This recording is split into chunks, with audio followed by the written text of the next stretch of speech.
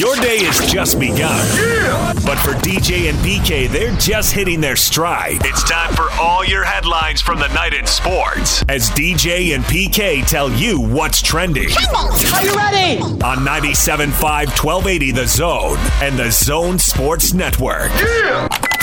Hashtag college football. But I think the bottom line is, what do the majority of your teams think?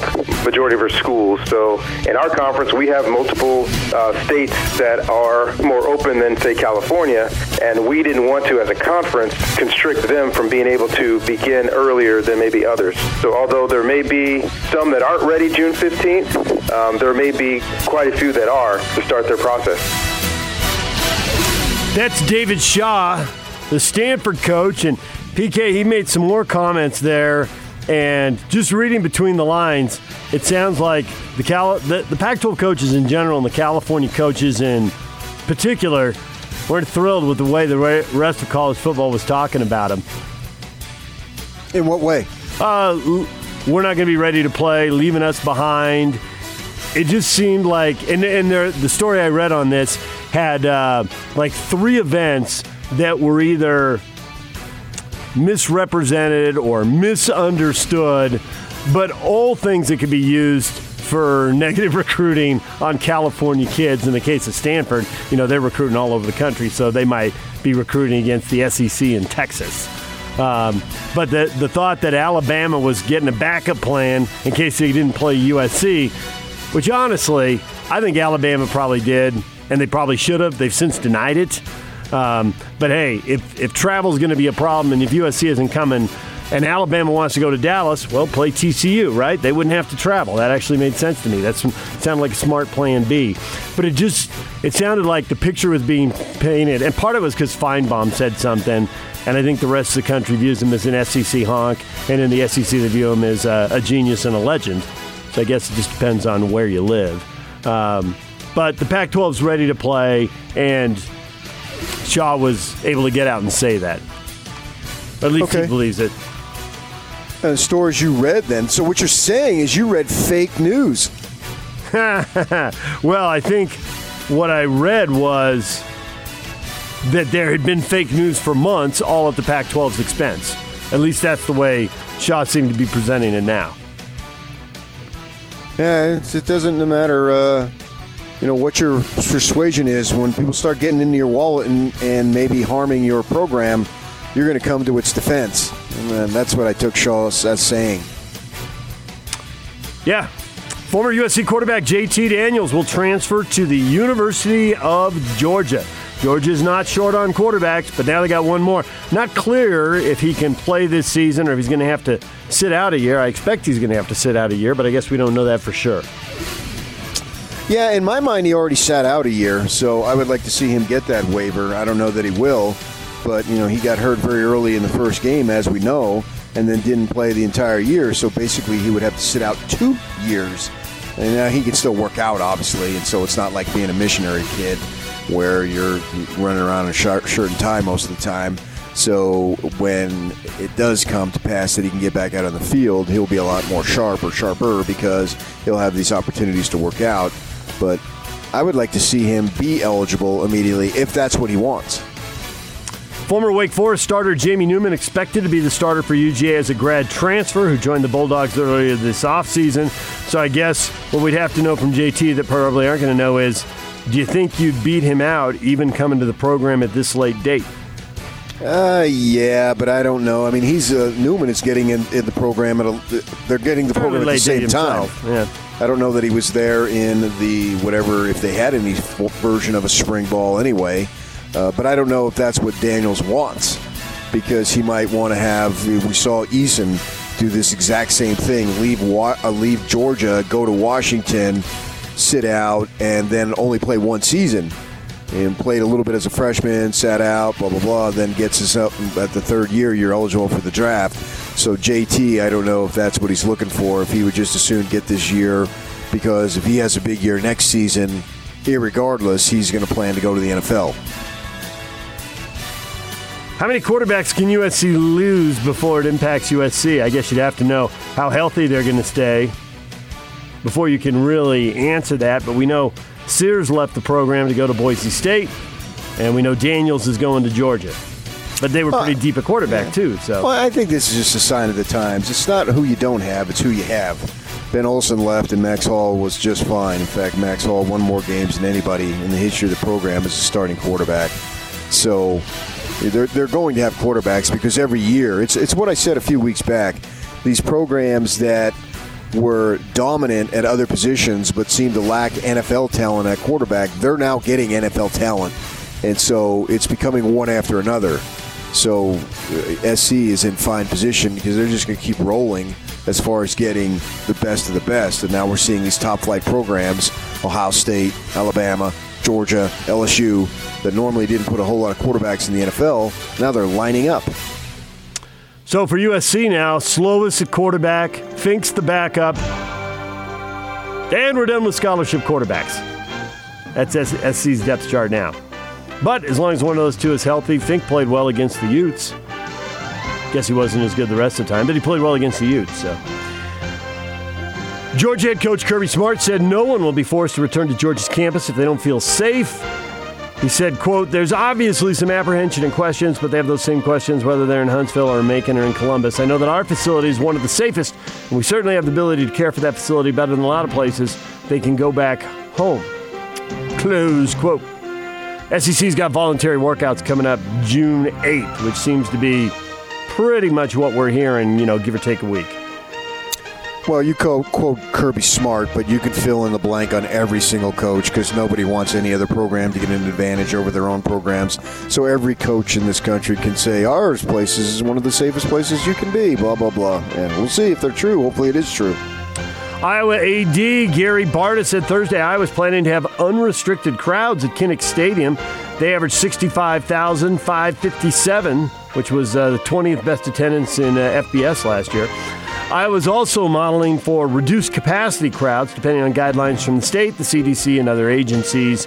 If Iowa has reduced capacity crowds for football, Barta says season ticket holders, priority points holders, and students will be admitted first. I assume there's a whole ranking order based on how expensive your seats are and how much money you're donating to the athletic department. There's no need to assume that. You know it. I guess the only surprise is students, but they tend to provide the noise and the energy. So, hey, let's get some students in there and provide some noise and energy. That would be a horrible look if students weren't allowed in and others were. DJ and PK. #NFL. The NFL would like to get coaches back into the building next week. And what I had heard was conservatively the end of the week that they had hoped to get, head coaches back into their buildings. And then at that point, a conversation could take place about whether or not it was possible and feasible to squeeze in something with players before what would be the break. That's Charles Robinson from Yahoo Sports talking about NFL coaches returning to team facilities. It's been Zoom meetings, but it won't be long now before they're back in the building in the flesh. Right on. Arizona Cardinals star, cornerback Patrick Peterson, weighing his decision to play this upcoming season. He's diabetic. He was diagnosed with type 2 diabetes during the 2014 season. Said Thursday if the proper protocols are followed, such as temperature checks and wearing masks and gloves, then he'll be comfortable playing when and if the NFL decides to play. He would be more at risk than the average player because of the diabetes. I guess for those guys, and we read that now, baseball may not end up going. We'll get to that here in a minute. But read stories, there are a lot of profiles out there of a lot of baseball players who were at risk for one health reason or another. And for those, everybody's got to make the decision, but the clock's ticking on your career and on those paychecks. So you're going to, I think in most cases, try to find a way to play if you can. I would think. Easier for us to say than for them to do, but still, that's what we would think, yes. Ravens head coach John Harbaugh says there are no plans to implement a quote-unquote conventional offense around NFL MVP Lamar Jackson. His quote, I wouldn't say we're going to scrap the run game, and I wouldn't say we're going to become a more conventional offense. That's the last thing we want to do. We didn't change the offense to scrap the idea that we want to cause people problems. We just want to get better at taking advantages of weaknesses.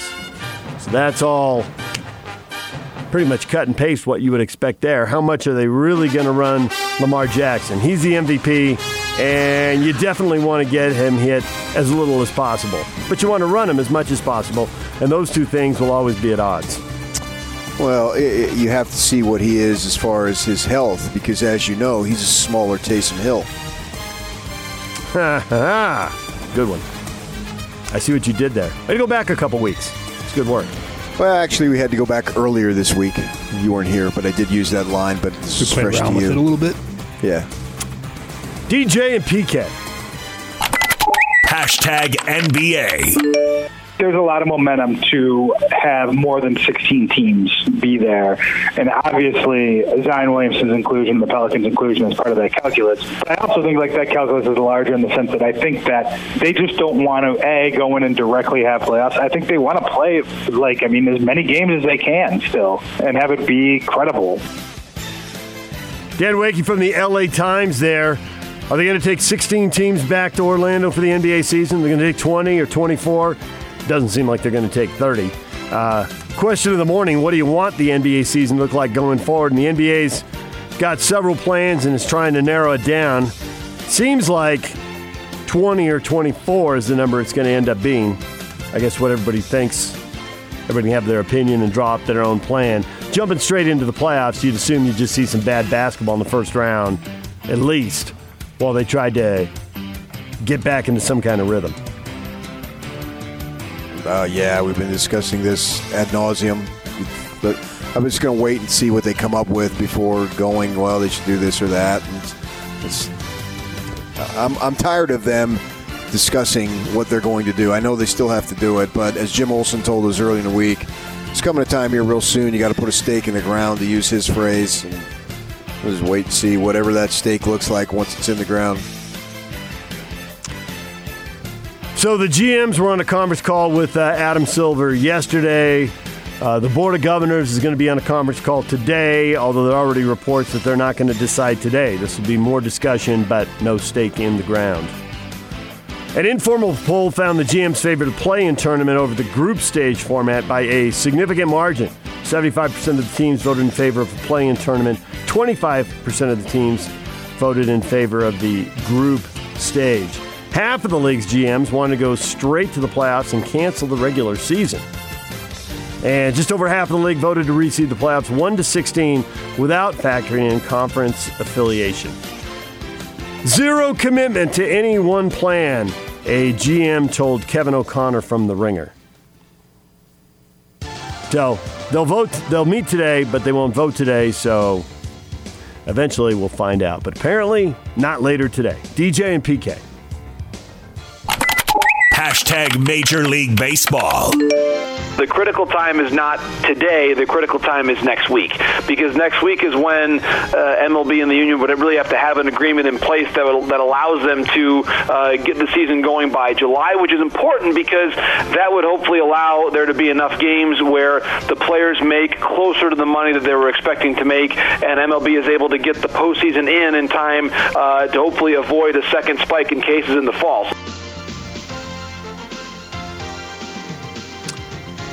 That's John Morosi, Fox Sports, on the importance of the next week for Major League Baseball. Scott Boras weighing in, telling his clients to refuse Major League Baseball's attempt to cut salaries during negotiations with the Players Union. He sent out an email. Associated Press got a hold of it.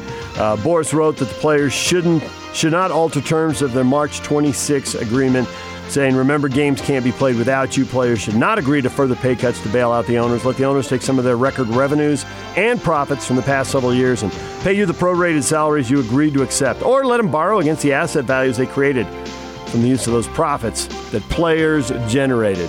Enough is enough, he says. 50% pay cut's good enough. You don't need to take 75 or 80. So right now, everybody's posturing. According to John Morosi there, it'll be a week before push comes to shove, and they got to find the middle ground they're going to need if they're going to play.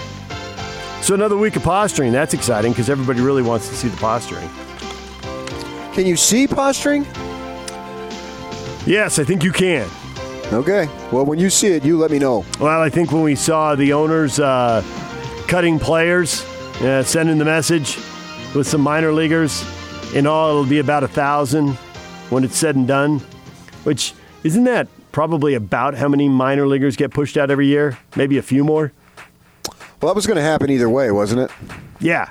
Happening now to save the $400 a week over the next couple of months when they weren't going to be playing, and then delay the draft, minimize the draft, cut the draft down to 5 rounds, delay when you sign international guys. Those would be the 1,000 players coming into the pipeline.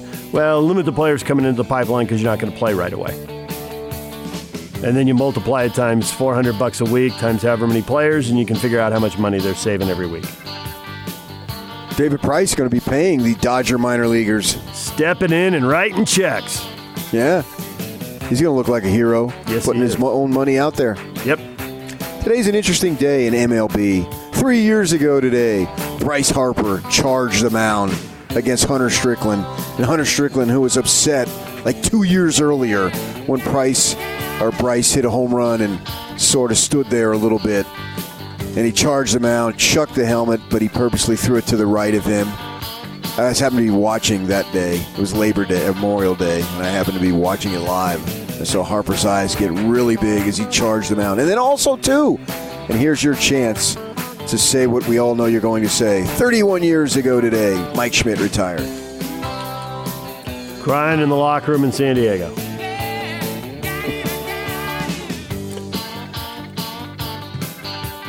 The game always breaks your heart, PK. It's just a question of whether you're 12, 16, 18.